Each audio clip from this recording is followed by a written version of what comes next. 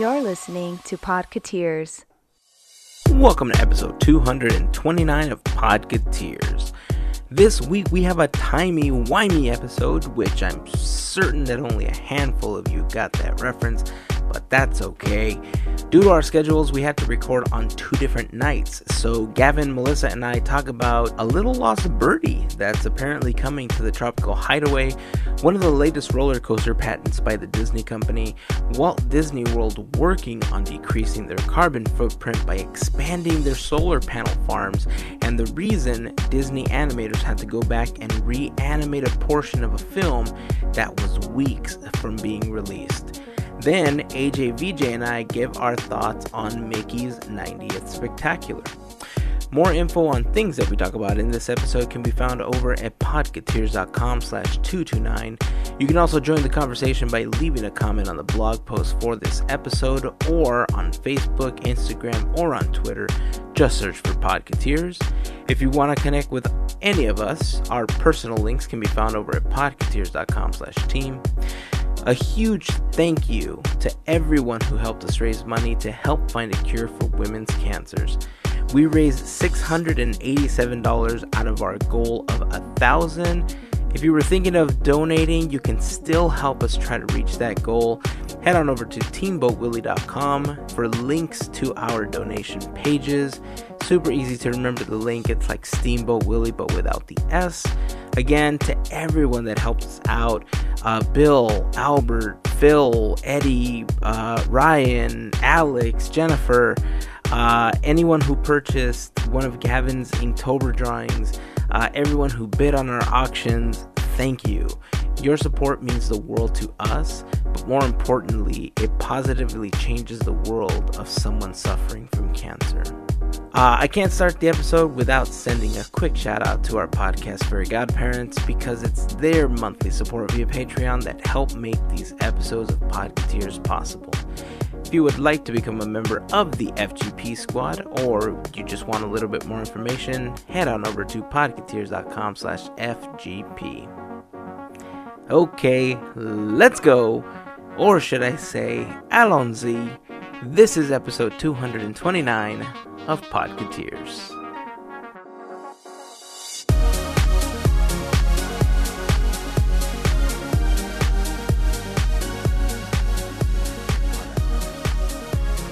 Good morning, Anaheim, and surrounding cities and states and countries.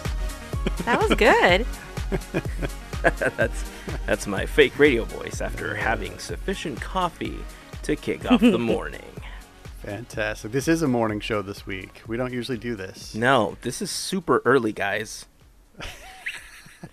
It's almost 11, dude. I know. It's morning. Super early. It's early morning for me. Don't you understand that for some people, 11 only comes around once a day? Uh-huh. Yeah, that's true. It actually hasn't. It comes multiple times for me. Both times, as a matter of fact. Especially today, because I have been editing videos for work since about 6:30 this morning. Dang, dude. Yeah. So right before we hopped on to record this episode, I've been editing. And it's always fun because we get to play with different things, like Muppets, and just when we make these videos. And I think I talked about it in a previous episode, but we had a beaker puppet or Muppet that we were using in the what we called the Big Gift Connection video. Mm-hmm. And so Beaker is making his return to the medium screen because we're planning on a projector at our next meeting. So not quite the big screen, not quite the small screen, just the medium screen. But it's fun. I love making these videos, and I love that everyone at work gets a kick out of being an actor for the day. Totally. Super cool. And I've seen some of these videos, and you guys put a lot into it. So I know the hard work that goes in, and you do a good job with them. Thanks, man. Appreciate that. So how was your Halloween, guys? It was okay. I slept a lot. I was really tired. Because the previous days... You dressed up, though, didn't you? Huh? Didn't you dress up? I did. I was Wednesday Addams on Did you go Wednesday. trick-or-treating? Sweet. No. But I showed it off at work. So I was able to have Nice. some fun, some reactions. All right. On. What about you guys? Yeah, I had to work on Halloween night at Ye Olde Trader Joe's, and it was actually fun. A lot of people dressed up. I don't have a costume, so I dressed in head to toe black and orange Nice. to represent the spirit of Halloween, I guess. The Great colors Pumpkin? of Halloween. Something like that, yeah.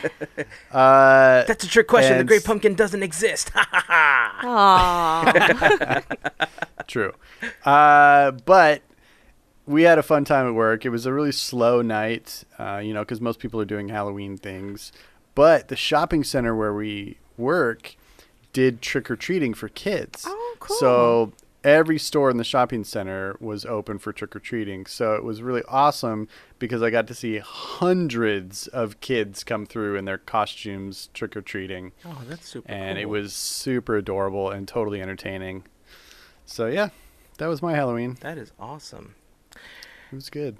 I don't know when I technically stopped getting super psyched about Halloween, because for a long time Lynette and I used to dress up a lot, right? We would go out for Halloween.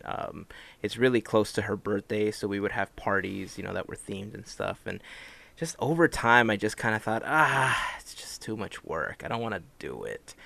And for the last few years, I haven't had the energy, I would say, to do anything. And that's probably what it is. I've just been too tired to really put any effort into it, because for a long time we didn't buy costumes. We made our costumes. So there was a lot that went into it. And so this year at work, we've been big on Pokemon Go for a while, and some people at work decided that they wanted to have like a Pokemon themed group thing. And my boss bought a huge Pikachu outfit. Like literally, like full blown, like could be walking around a theme park Pikachu costume. Okay, Nice. and he basically won that day. Okay, it was super cool, but also super hot, because he had it on for 1 minute, and they took the head off, and he was drenched in sweat. It was horrible. I Wow. felt so bad for him, but it was really cool. One of our other coworkers dressed as Ash, the Oh, cool. Pikachu's owner, basically. And because I didn't have time to really build a costume, I thought, you know what? I'm going to make my own Pokeball. I'm going to be a Pokeball. And I thought, remember last week I was telling you I'm going to sandwich myself and I was going Yeah. to get foam core? Like, I was teasing it because I was going to get 2 pieces of foam core, paint the top, like cut out 4 pieces to assemble the Pokeball, paint 2 pieces red, leave the 2 white, and then just create the black strip for the middle, right? And that fell through because I just didn't have time to go buy the foam core board and cut it and all that stuff. And I thought, man, they need me to dress up, because at work I'm part of a committee that puts on events for our department. And I thought, man, I got to dress up. I got to find something. I got to do something for this. And so I went into Ye Olde trusty Chest O costumes. And all I could think to myself was, none of this is going to fit. So I started going through all of the bags and all of the stuff that we had. And sure enough, I found just enough to piecemeal together a horrible pirate costume. And so Wow. it wouldn't be Disney of me if I didn't take on the persona of Captain Jack Sparrow. Nice. So because we... Wait. Did you do eyeliner? Guyliner. It's called Guyliner. I didn't. Man. But, again, I didn't even know if this was going to work, because... So, I had a fallback costume. Remember last year when we took the kids to Mickey's Halloween party, I told you I didn't have a costume. So I used my Stark Industries hat, and I created like an intern badge for Stark Industries. And I was like, an intern for Mr. Stark. So Right. that didn't go over very well with many people, because they thought, that's ridiculous. You can't just put a piece of paper with your face on it and call it a costume. I beg to differ, but whatever. So this year I thought, okay, I still have the badge, I still have my hat, obviously. I could just reprise my role. And the kids have a plastic Iron Man like mask from one of their costumes, and I thought, this is great. I'll pretend I'll take a soldering iron and I'll take the mask and I'll wear the badge and my hat, and boom, instant intern again. So that was my fallback costume. But I really wanted to make this pirate thing work. And when it did, it was all pirate from the waist up, but business casual from the waist down. That's amazing. Yeah, but it was great. So in all the pictures, you had to be like standing behind a desk. No, I mean, I didn't ask people for pictures. I'm pretty sure some people did. I'll ask around at work if anybody did, and if there's any around, I'll post them into the Instagram story. But for sure, I want to post my boss's Pikachu thing because I'm telling you, it was awesome. I could not believe. Here, I'll show you guys a picture of it right now because I made a GIF out of it. I was sharing it with the rest of our crew. Can you guys see that? That's awesome. Oh my God. Yeah, Wow. I mean, he took up most of the hallway walking around. Wow. That's hilarious. So yeah, when I finally made the pirate thing work, I pretty much did my best not to break character the entire time. Cool. So I would say for a good 3 hours, I was walking around talking like this, asking people to take a vote, grab some chili, sit down and enjoy Halloween. And so we had these little pieces of paper that had like a ghost and it said 1 vote because we had a chili contest. And I was laughing to myself because some people would accidentally take more than 1 vote, and I would joke around about it saying, "This is America, you can vote more than once, it's okay." And so some people took it as a joke and some people didn't take it as a joke. It was totally a joke, guys. You cannot do that. Oh. But in the spirit of my pirate costume, it was just one of those things that I imagine Captain Jack would say, and that's why I said Right. it. Yeah. Perfect. Other than that, I mean, in the evening, we took the kids out trick-or-treating after they got out of school, and sadly / surprisingly, we did like a figure 8 around the neighborhood. We were trick-or-treating, and like 3 or 4 houses were giving out candy. Yeah. It's one thing that culturally has completely shifted in our country. It's like, it's not really a thing anymore. You go to malls or churches where they have like an organized event and it's, quote unquote safe. And that's what it is today. It has no resemblance to what we grew up with, as kids trick-or-treating. And, I mean, they obviously don't know what they're missing, so it's not really that hard on kids, but it's hard as adults to think, oh, man, we used to have a whole night of it, man. We were, free to roam the neighborhood. We would go house to house to house as long as we could stay out and just come home with bags and bags of candy. There were people out, like, scaring people. Lots of people did, like, spook alleys in their front yards. And, I mean, it was a whole thing. And if you wanted to do a spook alley, you could entertain people for the entire night because there'd be a constant stream of people coming through. And yeah, it's weird. Like, it's a thing that was so prevalent and that at a certain point everything flipped and now it basically doesn't happen. We've lived in 4 different places, Charlie and I, in the last 4 or 5 years, give or take. Nowhere that we've lived in that time have we had a single trick-or-treater come to our door. Ever. Really? Yeah. So it's like, it's so weird. It's just not a thing anymore.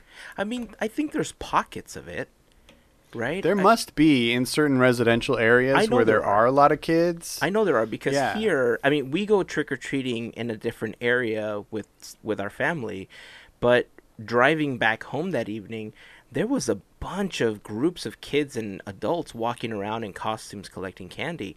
And you can see the houses that are giving out the candy, right? Because they have lights on or they have decorations in their front yard, something that helps them show that, yes, there is activity here. Come get your free sugar. There are some areas where nothing is on, just nobody's walking around. And that was the case for where we went. Yeah. And then 4 to 5 blocks away from where we were, there's a couple of gated communities that we found out about the next day where almost every single house was passing out candy. It describes more of what you were talking about. Like when we were kids, it's something that we would see all the time. Yeah. Like, yeah, it's just totally different. Like now I don't feel safe having my kid run into the front yard without me.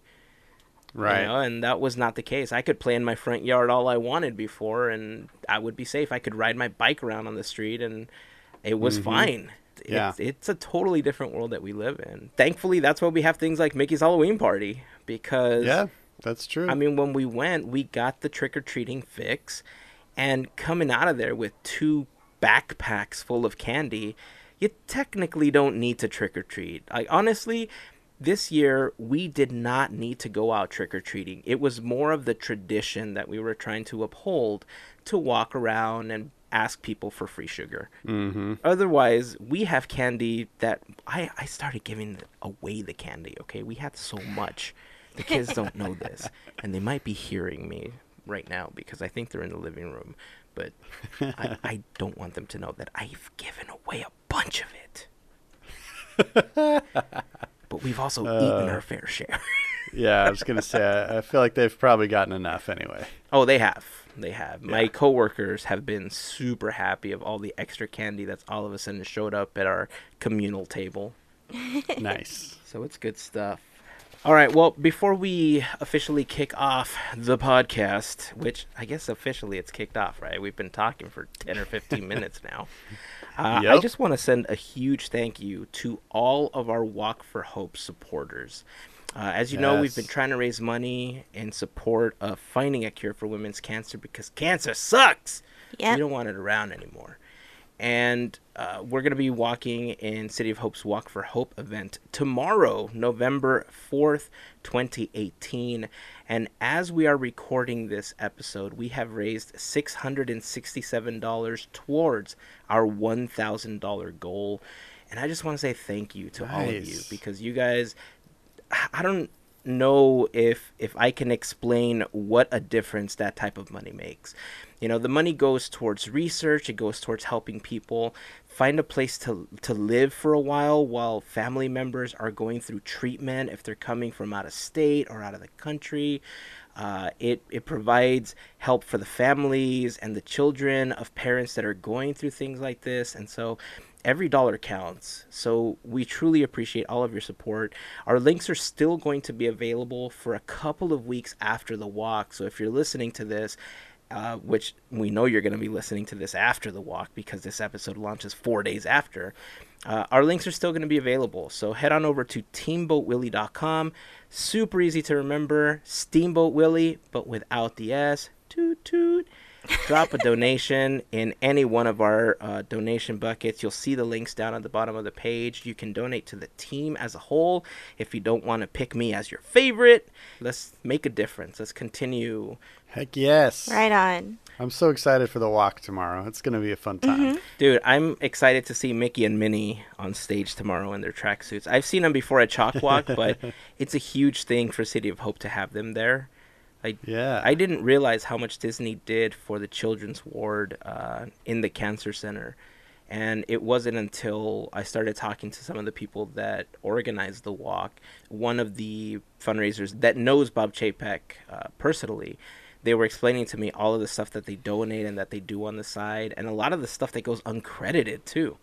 You know, it's one thing for a company to donate, you know, time or characters or, you know, supplies, and then they get credit because it's a cool PR thing, right?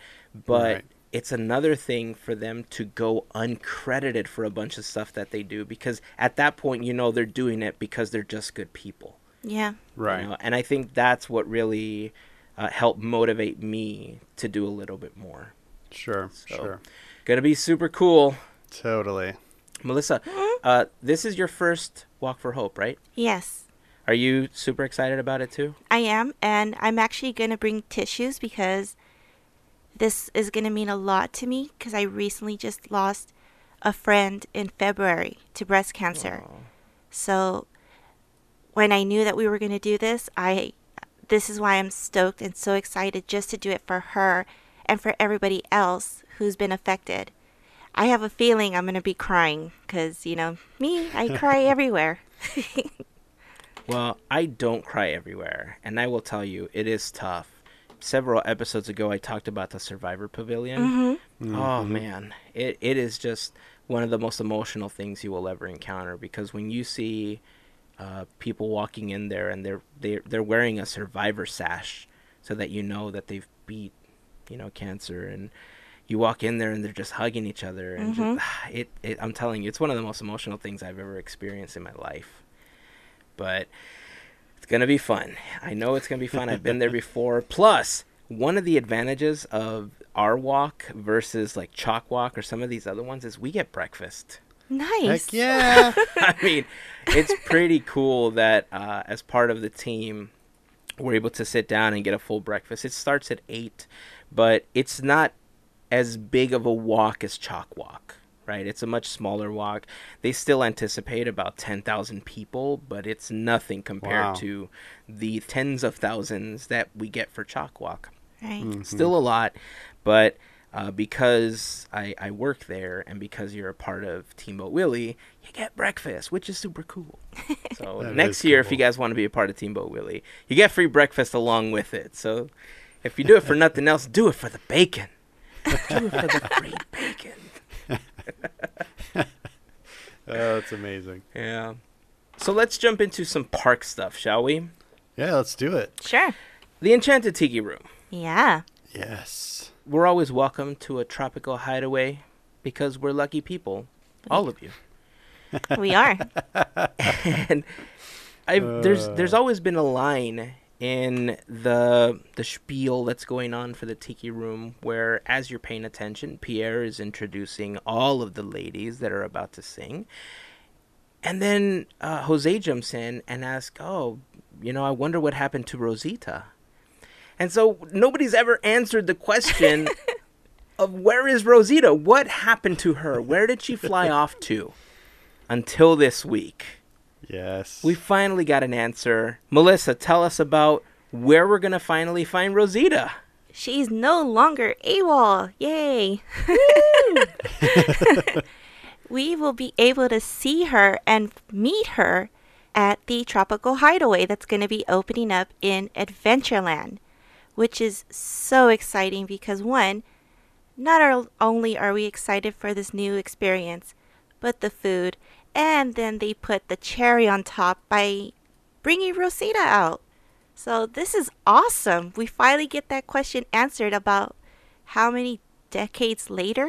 Yeah, it's so exciting because, they talk about how she's going to be there, like, you're going to be able to pretty much get up close and personal with her, and she's going to have, jokes and banter, and, she's kind of the bridge between the showmanship of the Enchanted Tiki Room and the puntacular spiels of the skippers on the Jungle Cruise, right? Uh-huh. And I'm just excited to see what kind of a personality she'll have and, listen to all the jokes. I know a lot of people are probably going to hang around and try and, hear all the variations of what she says. I can't wait to go check it out. And I'm actually more excited about her than I am the food. And I'm really excited about the food. Yeah. I don't know. I kind of 50-50, man. It's food. And a lot of it looks so delicious. That to me, it's like, it's new Imagineering magic. So that gets me more excited than new foods, even though we do get to eat bao. That's very true. As long as he doesn't have a little face, I'm totally cool with it. That would be a good way to troll park guests, though, to put little faces on the bow. Yeah. Mm-hmm. So that when you pick it up, okay, I've gone too far. Yeah, I'm excited about this technology because, like you said, we don't exactly know how the interactions are going to happen, right? Mm-hmm. But with the proximity of the Jungle Cruise, it makes me wonder if Rosita and the skippers are going to go back and forth. Because that would be a super cool experience if they're like, hey, check it out. Rosita's now part of the Tropical Hideaway. And Rosita turns around somehow and says, oh, look, the skippers, they always think they're funny. And then she breaks out her own pun or something. That would be awesome. Yes. Talk about next level interaction. I can totally see that. So like she's bouncing back and forth between bantering with the skippers and then bantering with the people in the restaurant. That would be amazing. When you think of what they can do with Crush, and the technology behind that show, I don't think I would want to see something like that. I think there's a nostalgic factor and a charm to the way that the Tiki Room is set up, because all the what was originally called mock audios for the audio animatronics. Get it? That was in the original script for the Tiki Room, by the way. I didn't come up with that myself. I think there's a certain charm to seeing the animatronic birds there. And if it's a type of interaction like the one that was intended to be around for Club 33, you know how in the main dining room they had like the birds that were supposed to be talking to people and stuff? If it's that type of interaction, I think there's a little bit more charm to seeing something tangible, not on the screen. You know, a physical item that's not just virtual. I agree with that. I can't wait till more is revealed. I don't think they've announced a date yet for the Tropical Hideaway, but they did say it was this year, right? So we know that we're within 60 days of being able to experience this. Ooh. I'll eat bao for Christmas at the Tropical Hideaway. I'll eat bao for Christmas. I don't know how to finish that. Wow. That's all I got. You probably shouldn't finish that one. That's why I'm not a freestyle rapper. I could never survive on 8 Mile. Most of you got that reference. Yes. Speaking of park stuff, Disney has filed another one of their patents. Obviously, this isn't something new. They file patents for different types of technology all of the time. Sometimes they make it into the park, sometimes they don't. Sometimes Walt Disney World gets them, sometimes we don't. Sometimes Shanghai gets it, sometimes we don't. I don't know if you see a theme developing there, but sometimes we don't. Yeah. But it was super cool because the recent patent that they filed was described as a roller coaster with passenger compartment motion powered through stored onboard energy. What does that mean? It's powered by gravity. That's what that means. Means turny cars go fast. Yeah. Yeah. How do you think they would implement this into the park? Well, looking at the diagrams that I've seen and reading the information, it's basically what they're trying to create here is the capability of having cars in a train on a roller coaster that they can turn from side to side, a la Haunted Mansion Doom buggies, so they can point you toward what they want you to look at, right? Mm-hmm. And that's an incredible kind of stepping stone into a new experience on a roller coaster, right? So like we've started to see more and more over the years that they're doing roller coasters with scenes. Yeah. You know, like kind of starting with Space Mountain and Big Thunder Mountain. It's like you've got things to look at on either side instead of just a track, right? Yeah. And you know, today with things like the Tron Light Cycle coaster, you know, I imagine what they're creating with the Guardians of the Galaxy coaster in Epcot. There's a lot more to look at than just experiencing the ups and downs of a roller coaster and, you know, the fun physics involved in that. So the fact that they're coming up with ways to really enhance the show it's exciting. And it just makes my mind go a million miles an hour guessing when and where they're going to implement this technology. I was reading Marvel-themed area. Marvel-themed area. I was trying to figure out, like, Gavin, what you were mentioning, totally spot on with those attractions. And I was like, okay, they want us to move. So I was thinking kind of like Primeval World and Pirates kind of a thing going on. But, I mean, this is exciting. Sadly, I don't think it's coming here. I think it's going to be going Shanghai. I would love to see it here.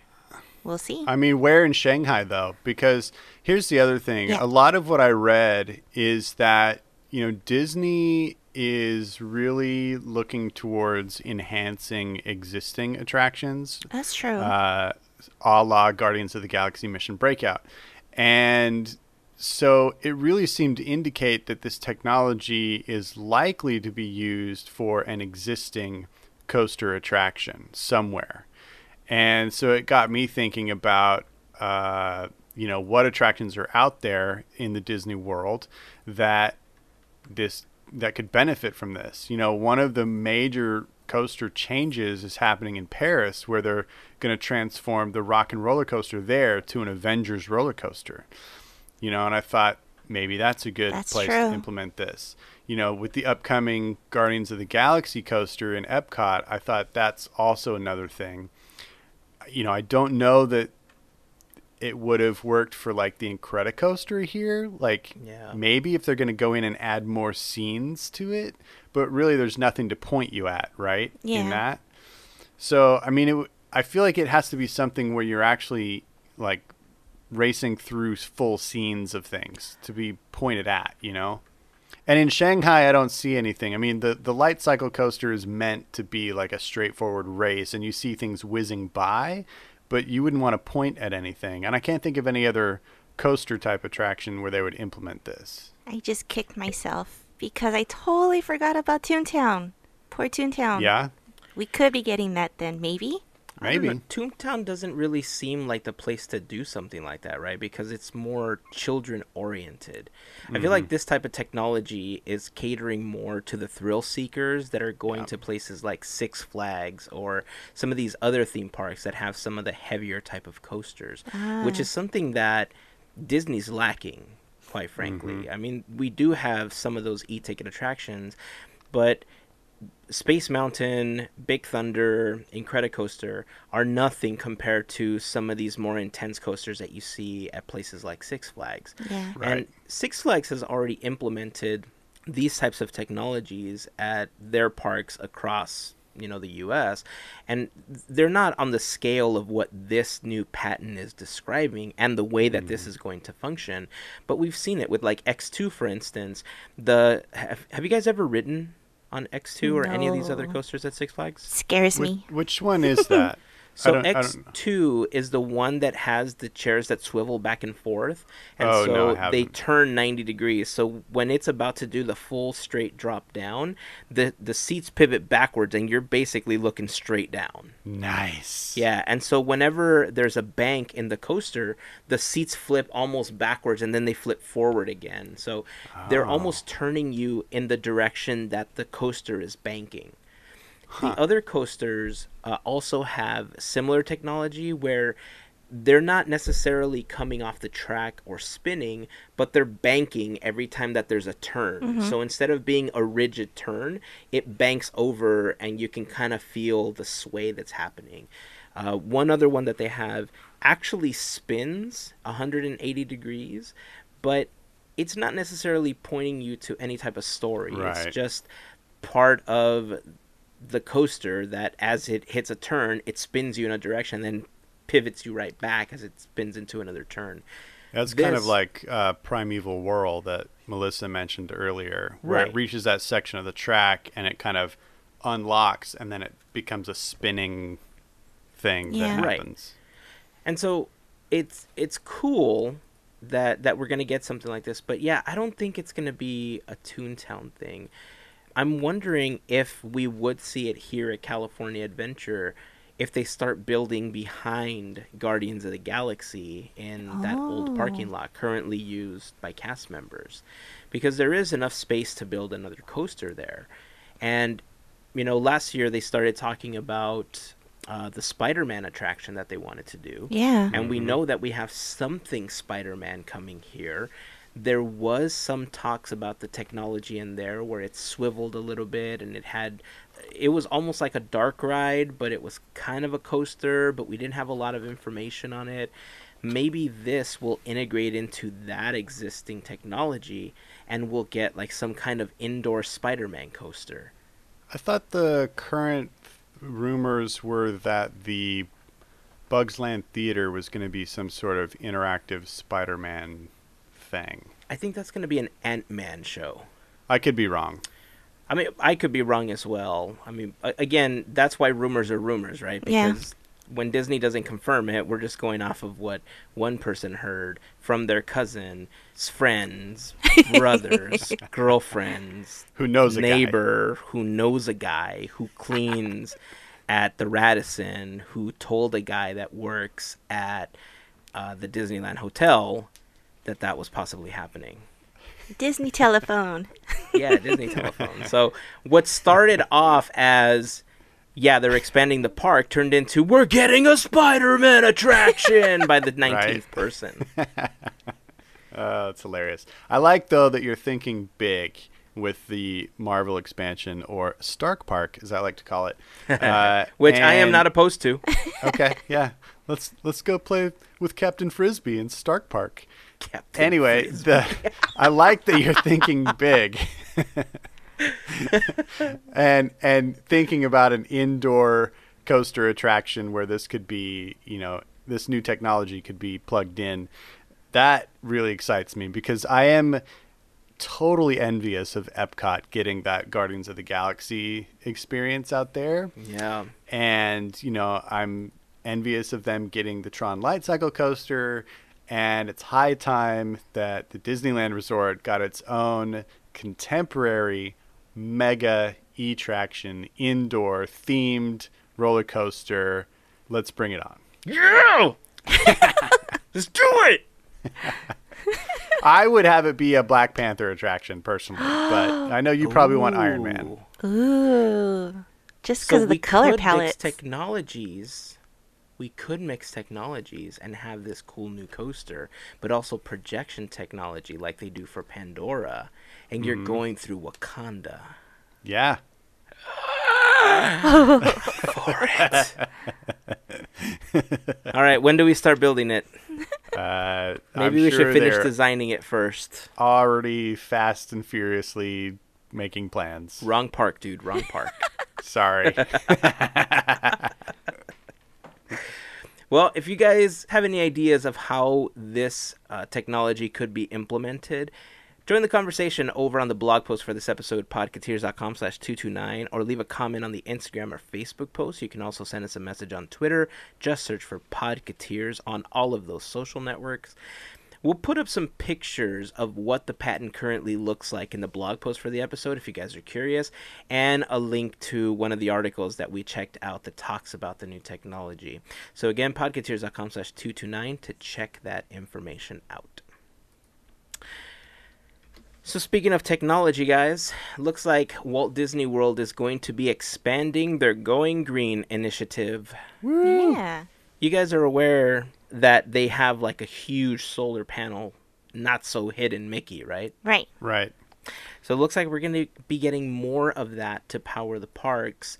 What do you guys think of the expansion initiative, and how do you think Disney can continue expanding on what they're doing?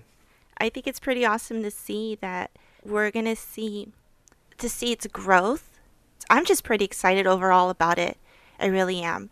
Just to see the results and then see what else will be happening in like God knows how many years, 5, 10, 15 years. Imagine like they end up getting all 4 parks and then they do our parks. I mean, that's just going on and on. It's pretty rad. I agree. I think that it's really cool to see a company of this size make decisions like this because, I mean, if you think about the Disney parks business, it's a huge industry and it is a huge consumer of energy. And a company that size making a decision like this to up their solar panel usage and their renewable energy usage makes such a huge dent, in the global issue of energy and, whatever carbon emissions and all of that stuff. So it actually makes a difference, and this giant new solar farm that they're creating will generate enough power to give energy to something like 10,000 homes or something like that per year. It's ridiculous, the amount. And it's just sun shining on these magical science panels that create energy. It's like we don't have to burn coal for electricity, or really crappy, dirty methods. It's smart. And I love that Disney is expanding, their presence here.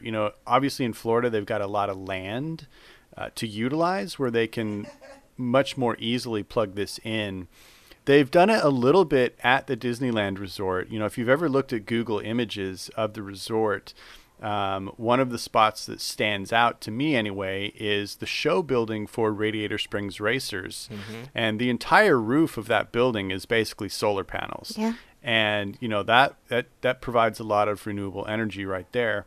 You know, that's the issue with Disneyland Resort, is there's not a lot of land to work with. So it really is confined to rooftops and areas like that if they want to talk about solar. But, you know, what they're doing in Florida is totally respectable and inspiring in a lot of ways. And it just goes along with a lot of the other topics we've mentioned on the show previously, you know, about going away from plastic straws and plastic lids, offering paper straws, things like that, that are really having a huge impact on the local environments where the Disney parks are. And, you know, I think we should all be on board for these changes because they are all 100% positive. Yeah, I completely agree with you. I think the fact that Disney's working so hard to reduce their carbon footprint is really something that more companies should be looking at. And for them to be one of the companies that's on the forefront of making these types of changes, like you said, with the straws and stuff like that, that's very commendable. I think that if they begin to expand their initiative for solar panels, they can still do it over the other show buildings. They could do it over certain parts of It's a Small World to maybe just help power individual attractions. They could begin to store the energy into battery packs that could, you know, be used as like on peak days, right? Like in the summer, they charge the battery packs, and at night they use the battery packs to power, or they use it to heat up attractions where it's like here in California. I don't know if this is the way that it is in other states, but in California, we have different rates depending on the hour that you're running an AC, when you're running a heater. And so if they offset that, they're helping reduce our carbon footprint, and they're essentially helping themselves monetarily, because I think I read a report that just the daily operating cost of running Disneyland itself, not even the other parks, is $3.25 million a day. And a lot of that money goes just into the electrical that's running every single light, every single attraction, not just on the actual park, but everything behind the scenes as well.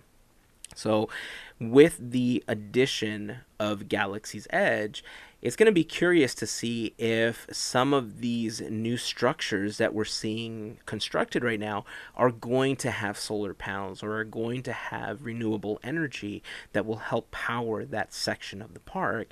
And more importantly is, as they begin to build out other things such as the parking structure, if the new hotel ever happens, you know, in the future, if they're going to start investing in more of this renewable energy here in Anaheim.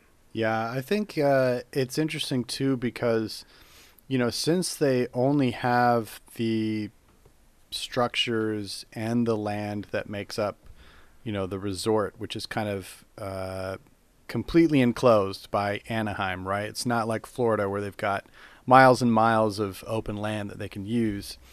And, you know, you mentioned something like the roof of Small World.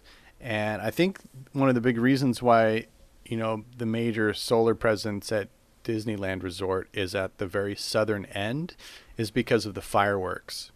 And I don't know that you could have anything in the Small World area or anywhere really in Fantasyland or north of there with solar panels because they would fear damage from pyrotechnics, right? Yeah. But that leaves the whole other park.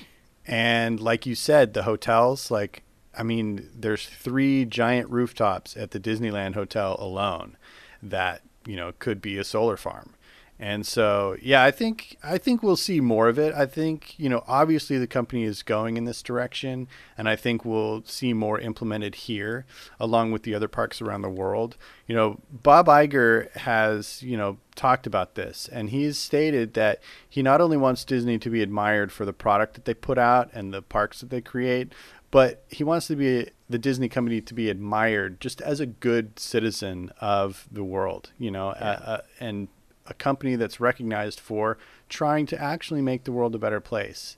And these kinds of steps are totally commendable and exciting to see go into place. Because like I said before, a company this size making a decision like this, it actually makes a dent. And that's a really difficult balance to strike, right? Because Sure. you have to appease your stockholders because, after all, Disney is a business. They want to be profitable. They want to continue to be profitable. So when something like this comes up, sometimes really difficult decisions come up. And it's a really difficult line to kind of straddle because you want to keep making money, but you don't want other things to be sacrificed in the process. Right. Now, to speak on something that you said earlier, if they got rid of Pyro, we talked about this last episode, right? The rumor was that with Galaxy's Edge coming, maybe we're going to have some drones. We don't know. We were just kind of blue skying as well, right? But what if they did go to some kind of drone show? That would eliminate that fear. And if maybe they came up with some kind of technology where they come up with ceramic solar panels, where like the ceramic gets so hot during the day that underneath it is like some kind of battery where the facade of It's a Small World remains the same, but all of Small World is technically a giant solar panel. The heat that it's collecting stores the energy. You know what I mean? Yeah. If there's ever a company that can pull off the R&D for something like that, it would be Disney. And it would not only change the Disney company, technology like that could change the world, because when you look at what solar panels are now above houses, you see the big, ugly black panels on people's roof.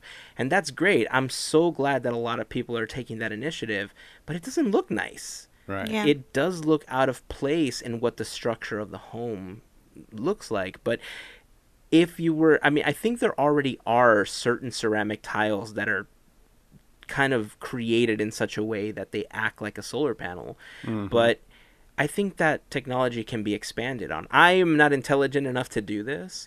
You know, I'm an idea guy. I'm a futurist, but I don't know enough yet, because I'm just going to invent these in the next year. I'm kidding. But I don't know enough to create that type of technology, right? I'm not an engineer, but there's tons of people out there working on stuff like this. That would change the face of just how theme parks and houses in general are powered. Absolutely. Did you know that the Disneyland Paris Resort actually taps into geothermal energy? I did No. not. Yeah. So it's cool that the parks can utilize, sources that are apropos to where they are. Like, I don't know that there are geothermal sources for Disneyland, but the fact that it was available in Paris and they tapped into it is awesome. I don't know that they get enough sunshine in other parks. Like, I don't know how sunny Tokyo is, so I don't know how much solar would be a thing, but it seems like we've got 355 days of sunshine in Southern California. So it's like the perfect place for solar. If they had a park in the Midwest, I'm sure they'd be using wind power. Where I came from, I mean, wind farms were everywhere, and everywhere you looked were buildings being powered by, wind energy. So I think it's cool that they're, tapping into these things. And again, just kudos to Disney for these positive steps. Very cool. If you haven't seen the picture of the huge solar panel Mickey that's at Walt Disney World that already exists, head over to the blog post, podcateers.com/229. It's a sight to see.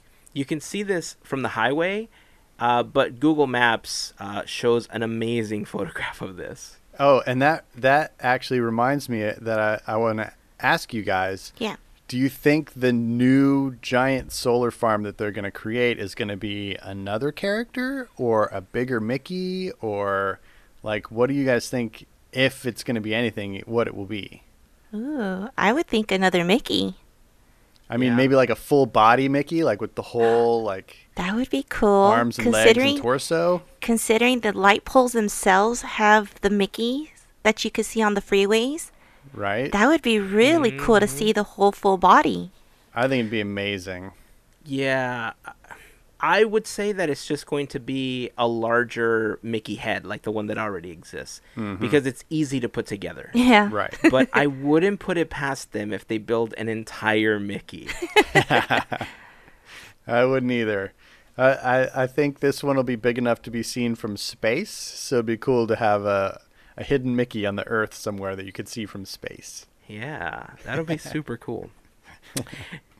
Okay, so as you guys probably heard earlier in the episode, we are recording this the day before Walk for Hope, which also happens to be the day that they are airing Mickey's 90th celebration. So we haven't seen that yet, but through the power of editing and through the time machines available to us today, I had a chance to sit down with Disney for Two to review the show.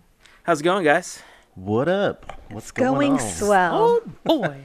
So Gavin and Melissa didn't get a chance to watch this, but because it did happen this week, we wanted to make sure that we had a chance to talk about it since, you know, there's a lot of buzz around it on social media and everything. Overall thoughts, guys, 2 hours of Mickey's 90th spectacular.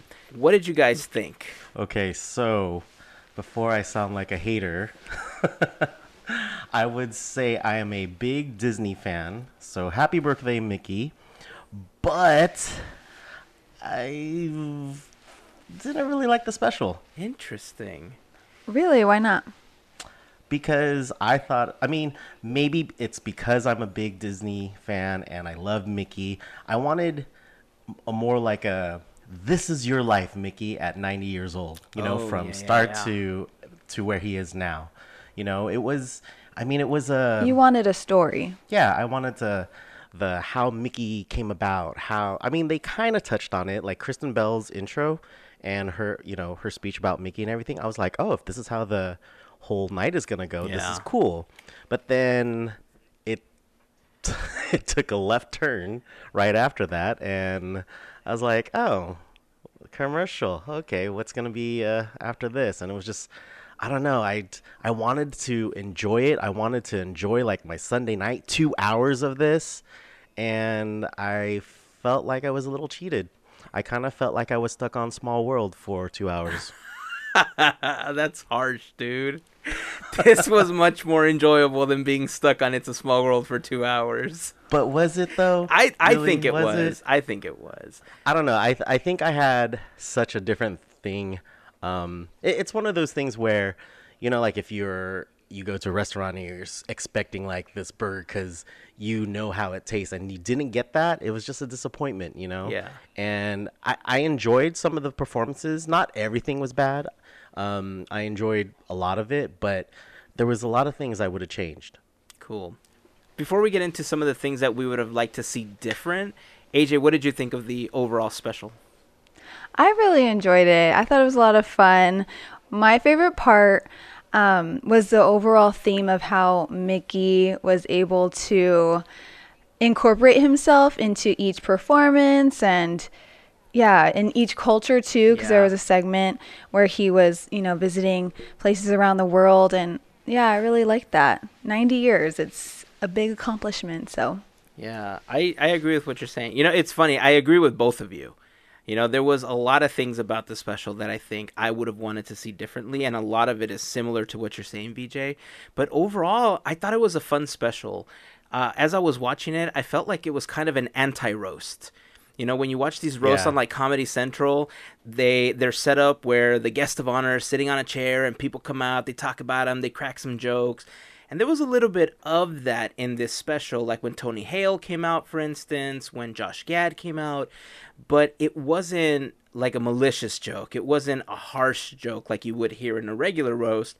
And because there was all these musical performances, I felt like I said, it was kind of an anti-roast, right, of Mickey Mouse. And I thought that was super fun. It was written in a way that just, it made it feel more like, almost like a variety show than like a celebration. Yeah, it had that old school feel. Yeah. Definitely. Which wasn't necessarily bad, but overall, I did expect to see a little bit more of the history. Like,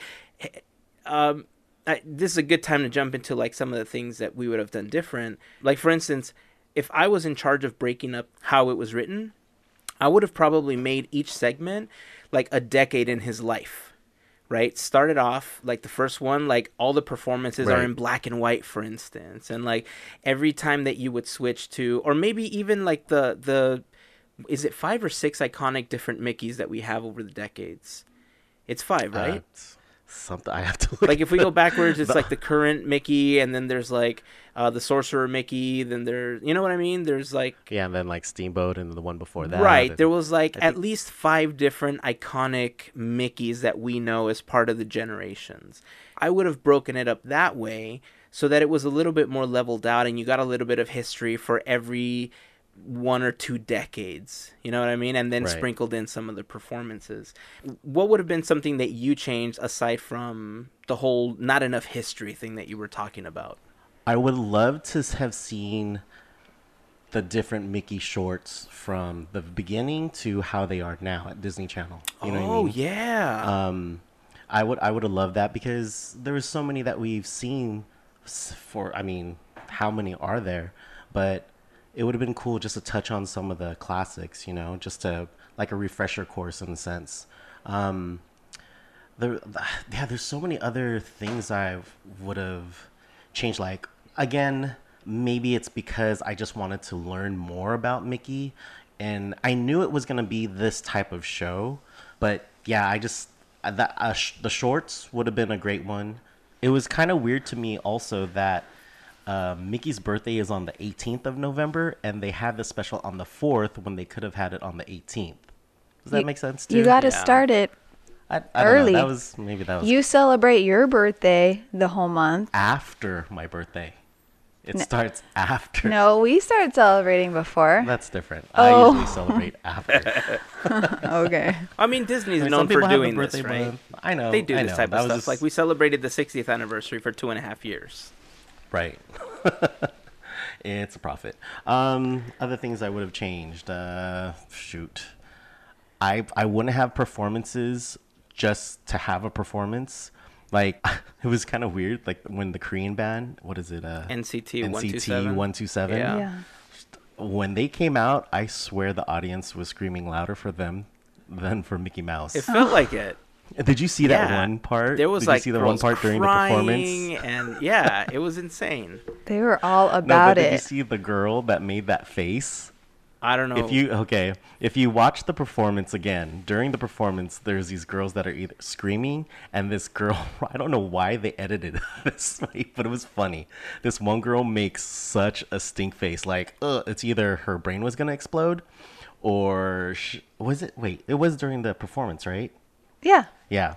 But yeah, she makes this face, and it was just like a lot of people actually posted it on Instagram. It was funny. That performance was cool, but it just didn't have anything had anything to do with Mickey Mouse besides Mickey dancing with them. Yeah. And then like Luis Fonsi, why are you putting a new song for him?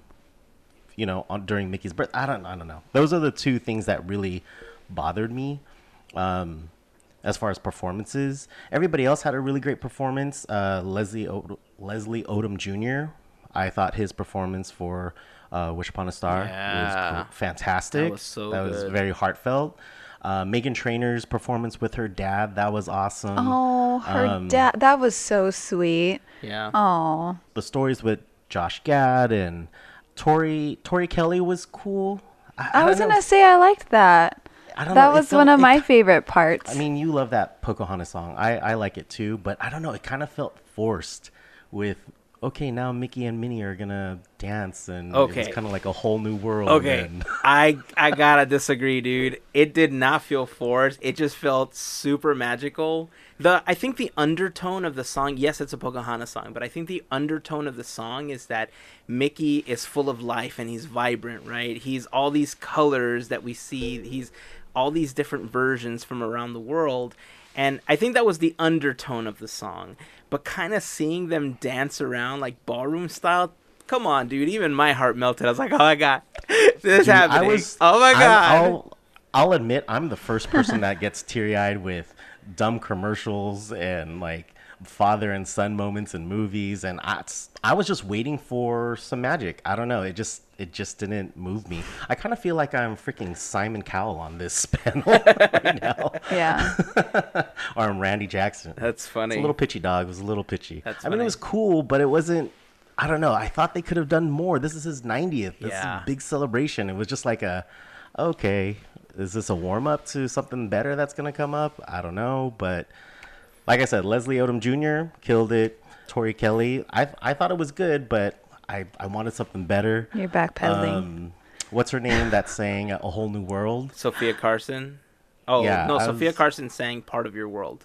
Oh, Part of Your Part World. of your world. Yeah. Yeah. She did. Look, I gotta tell you, She did a good job, She did a but- super good job with that song. And Jodie Benson, I mean, that is a voice that's really difficult to follow when you're really singing that song. But it was really good. I would have rather had Jodie Benson. I know, I understand that, but here's the deal: if you're bringing out all these Disney Channel stars, because Sophia Carson seems to be Disney's like it girl right New it now, girl. right? For like No, I get it. everything. So I know they really want to market her, and a lot of the Disney Channel starlets that come out of these shows, she's one of the very few that has genuine talent. Okay, she's not auto-tuned. She's not forcing the singing the way that some of them are trained to do. Like Sabrina Carpenter is another one. These girls have genuine talent. And so the fact that they're using them for these types of events, that's cool. But yes, I agree. Why not have Jodie Benson do it? Maybe she didn't want to, but at the same time, if you kind of see the trend of what the show was, there was a part of me that almost felt like this is kind of a passing of the torch, because it almost like, why didn't you have Richard Sherman singing something? You know, like, why didn't you have these classic Disney stars that we know of celebrating Mickey Mouse the way that Walt would have celebrated Mickey Mouse? Like, all of this was geared towards a generation that's going to grow up with Mickey for the next 30 to 40, 50 years. It wasn't Right. for the classic fans. It was geared to everyone that's coming up for this next generation. That's what every performance was about. No, I get it. I totally get what they were trying to do. I mean, I watched the whole thing. It's not like I just turned it off because I was like, this sucks. But I mean, I get that they're doing it for the next generation, but hello, the people that brought Mickey to where he is for the past 90 years, we're yeah. part of that too. I mean, if they were going to bring in the first Mouseketeers, why didn't they bring in the newest Mouseketeers? You know Yeah, what I mean? that's a good Or like, question. I was waiting for Brittany or Justin or Ryan Gosling or any one of them to come out, you know, and say, I wanted to know how Mickey touched some of these people. Josh Gad's was really cool. Kristen Bell's was really cool, but everybody else, I just felt like it was forced. You know what I mean? Yeah. It's like, okay, read cue card. Okay, cool. Bob Iger's was great. I loved his. Yeah. You know, his tribute to Mickey. I mean, like I said, I liked a lot of pieces, but there was a lot that I was like, okay, I'm going to go wash the dishes right now.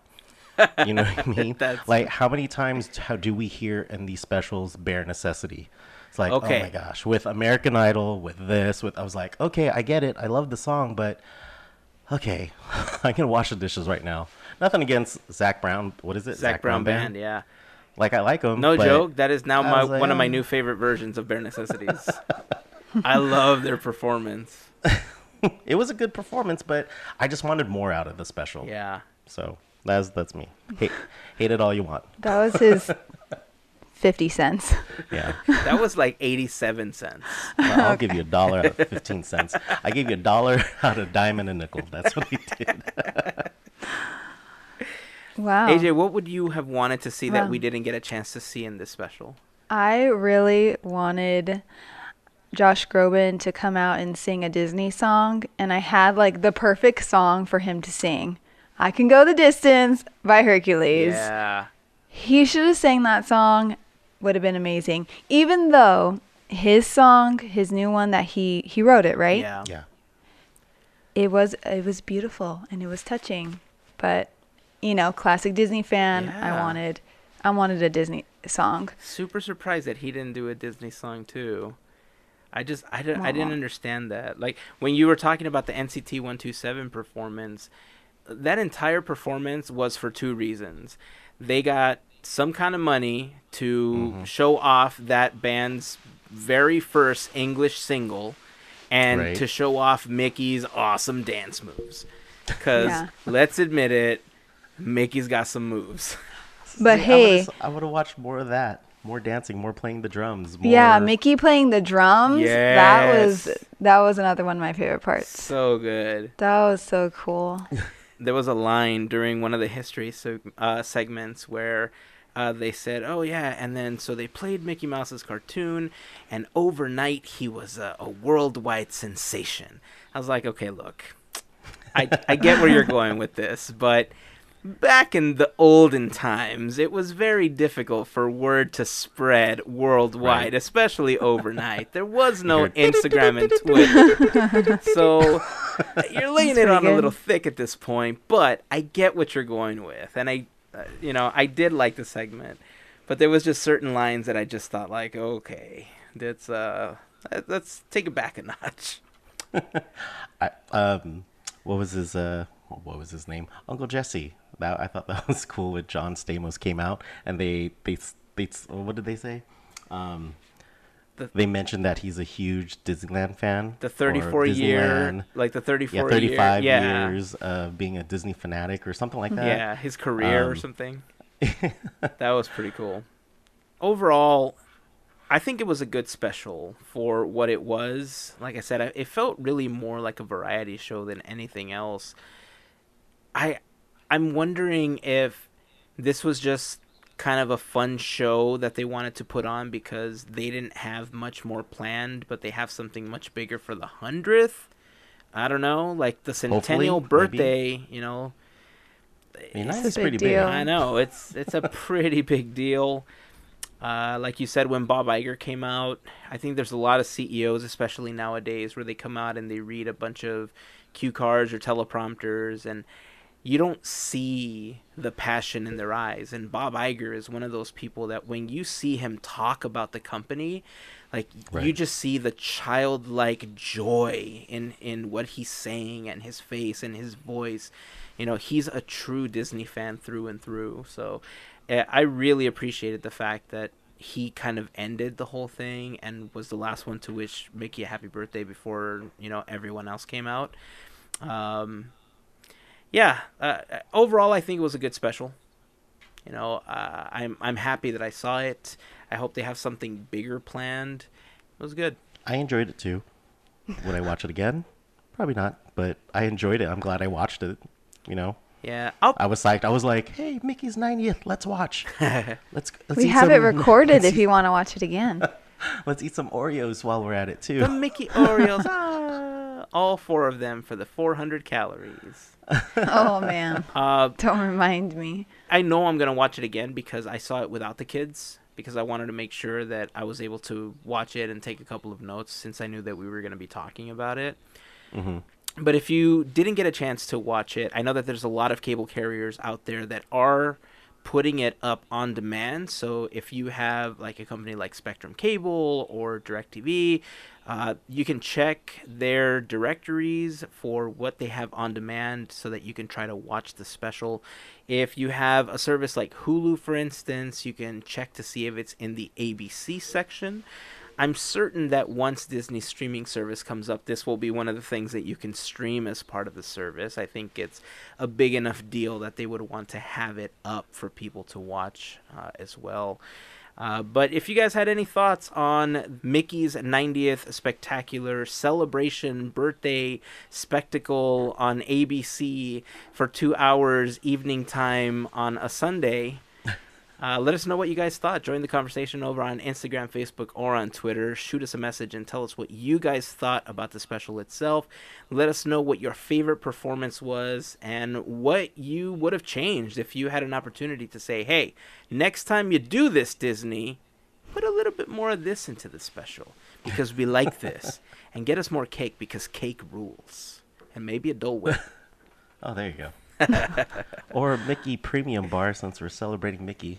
Now we're getting greedy. Oh, it just goes hand in hand. Beignets. Or glove and glove. Mickey beignets. Oh, Oh, Yeah, anything Mickey shaped. all right. Mickey waffles for breakfast first. Mickey and then, waffles. Mickey Masubis. We can eat Mickey everything for the rest of the day. There you go. All right, guys. Well, we are going to jump back into the rest of the podcast so we can close up. So, AJ and VJ, thank you for joining me for this little segment as we reviewed Mickey's 90th Spectacular. Of Thanks course. for having us. Of course. We'll be back in an upcoming episode soon. Real soon. Real soon. See you real soon. So hopefully you all had a chance to enjoy Mickey's 90th celebration. I think most carriers, if you have cable or satellite, are going to have it on demand. If they don't, I'm sure that, or at least I hope, something like Hulu has it so you can watch it the next day. And if not, maybe the Disney streaming service will have it next year. Hooray! Okay, so for the last thing that we wanted to talk about in this episode, this is actually not new news. This came up, new news, that's so weird. This actually came up several weeks ago, but considering that Ralph Breaks the Internet is going to be out in theaters very, very soon, we did want to touch on this and we wanted to discuss it a little bit, and that was the fact that Princess Tiana was reanimated for the final cut of Ralph Breaks the Internet. And the reason that happened was because in one of the stills that was released to promote the film, she was changed. Like some of the facial features and some of what basically makes Tiana was changed. And so her hair was changed, her nose was changed, and it sparked a little bit of a controversy because people were not happy about how they were going to portray her in this upcoming film. Melissa, let's start with you. What was your thought when you heard the news and, you know, now that you've had a chance to read into it a little bit more, how do you feel about the entire situation? At first, when I had seen her, I was a little disappointed because she is one of my favorite princesses. She didn't look like herself at all. And to hear that they were going to reanimate her, that was, you know, that made me happy because it just gives her true character self. I would love to be able to recognize her. I didn't recognize her the first time as well. So that kind of threw me off. I was like, wait a minute. Who's this? You know, because I got to pinpoint everybody else except for her. So, thank you, Disney, for listening and helping us out and giving us the Tiana that we know and love. Yeah. Gavin, what about you? You know, this is an interesting scenario here.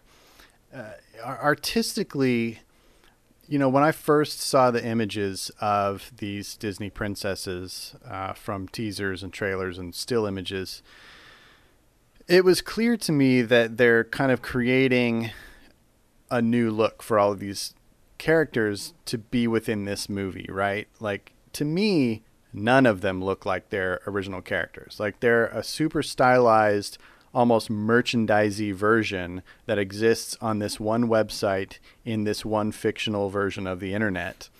And so the fact that they're kind of removed from, you know, that on-model character that we think of, you know, in, you know, artwork subsequent to the movies, it all just kind of made sense to me. Now, I understand and I totally get the idea behind the criticisms that came up about the Tiana character, because I do feel like she was further afield than the rest of them. You know, the skin tone was definitely different. That, you know, I didn't notice it at first, but once it was pointed out to me, yeah, I could definitely see that.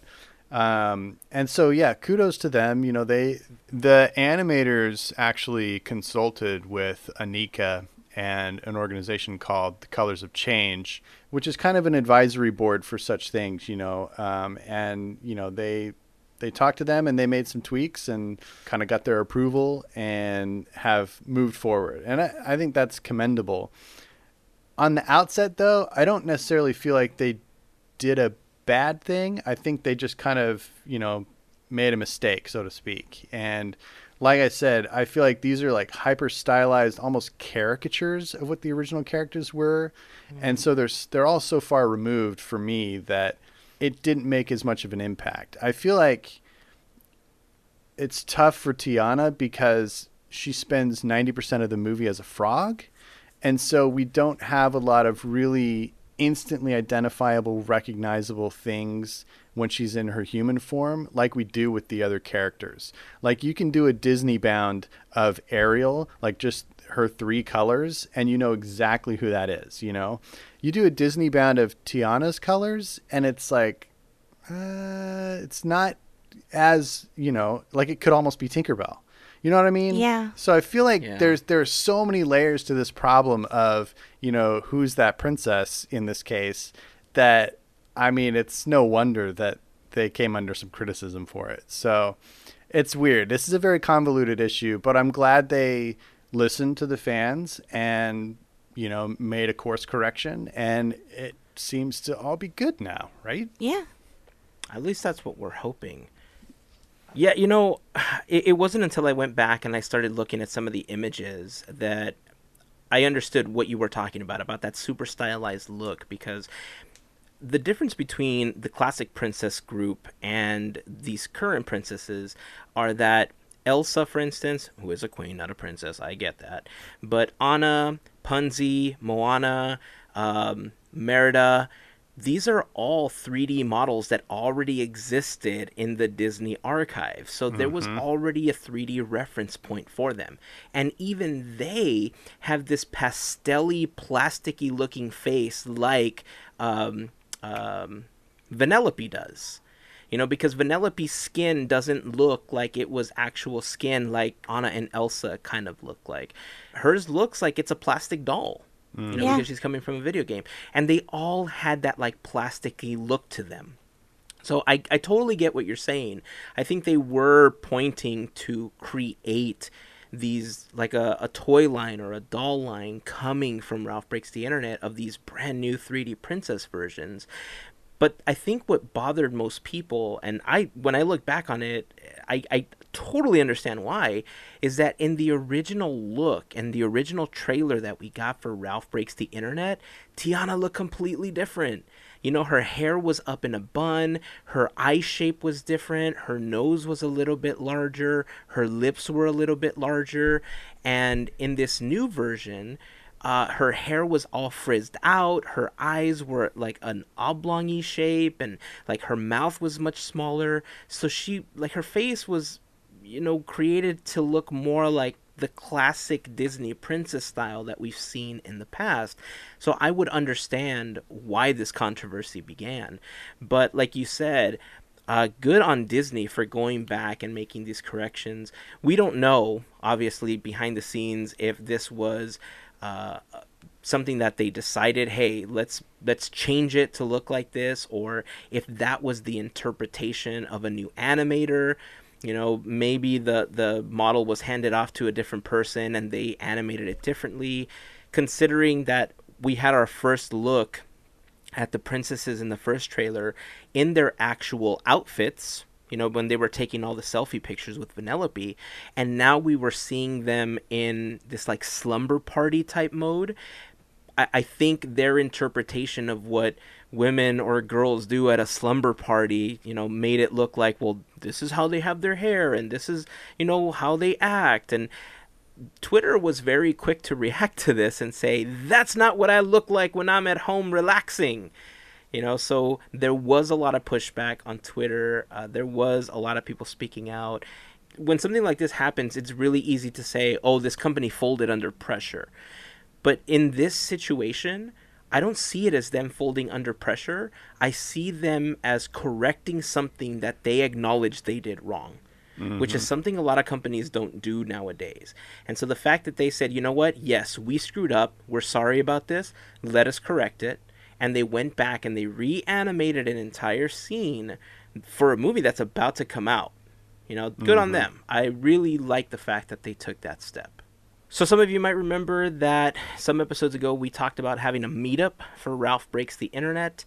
Because of work schedules, it's going to be a little dicey trying to get all of us together for like an official meetup. So because of that, well, that and the fact that it's also Thanksgiving week. And a lot of people are going to be out of town, and some people are going to be with families. So it's going to be really tough to do a meetup for Ralph Breaks the Internet. And we've seen in the past that the longer we wait to do a meetup, more people have already seen it, so they won't go watch it with us. some of us won't know what our work schedules are like until early that week. So keep an eye out on our social media, especially Instagram, our Instagram stories. We're going to get together to watch Ralph Breaks the Internet. And if you would like to join us and would like to just hang out with us after, have a drink, have a bite to eat, you're more than welcome to do so. We're not going to call this an official meetup, again, just because the logistics aren't going to really work out for all of us. But when we get together, we'll shoot it out on Instagram, post it on Facebook and Twitter and stuff, and then you guys are welcome to come over, hang out with us. We'd love to meet you if we've never met you before, hang out, have a bite, have a drink, and just discuss the film. So keep an eye out on social media for that information. Also, if you guys want to join the conversation about this Tiana story, leave us a comment over on Facebook, Instagram, or on Twitter. We'd love to hear your thoughts on the situation. What did you think when you saw the original photograph? And what did you think when, Disney made the announcement that they were going to go back and reanimate Tiana? We'd love to hear your thoughts. If you guys leave a comment, we could read it on a future episode. So head on over and join that conversation with us. All right, guys, I think that's going to wrap it up for this episode. Sure. It's Cool.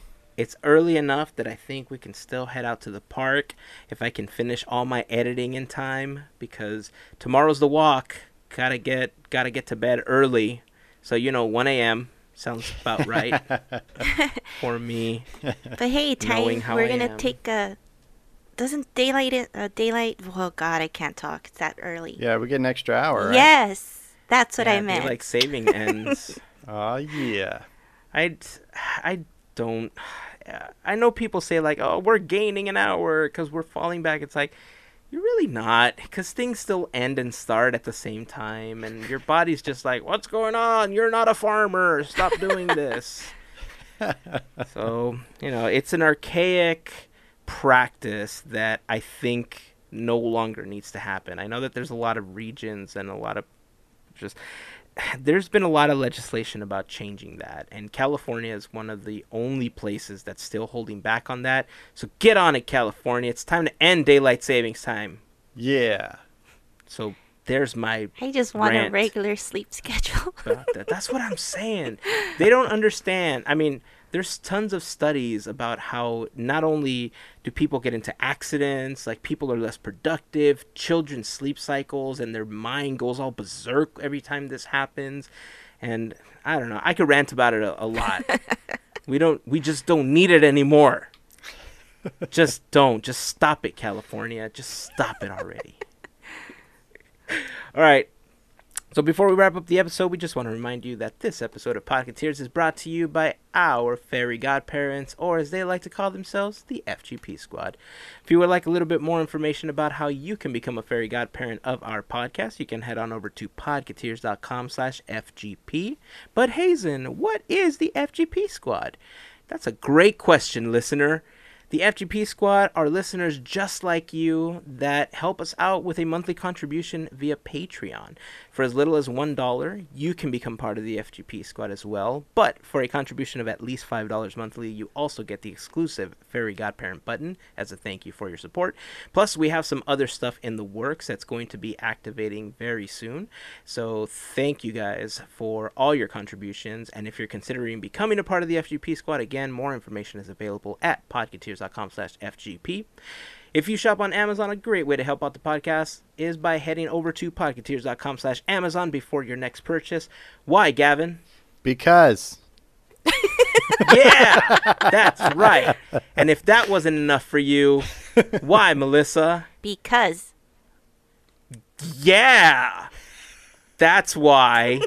So head on over to podcateers.com/Amazon and take a look for yourself. Because. That's the name of this episode. If you guys want to follow us on any of the social networks, head on over to podcateers.com/team. You can find the social networks for Podcateers there, which is just Podcateers on every social network, including Facebook, Instagram, and on Twitter. That's PODKETEERS.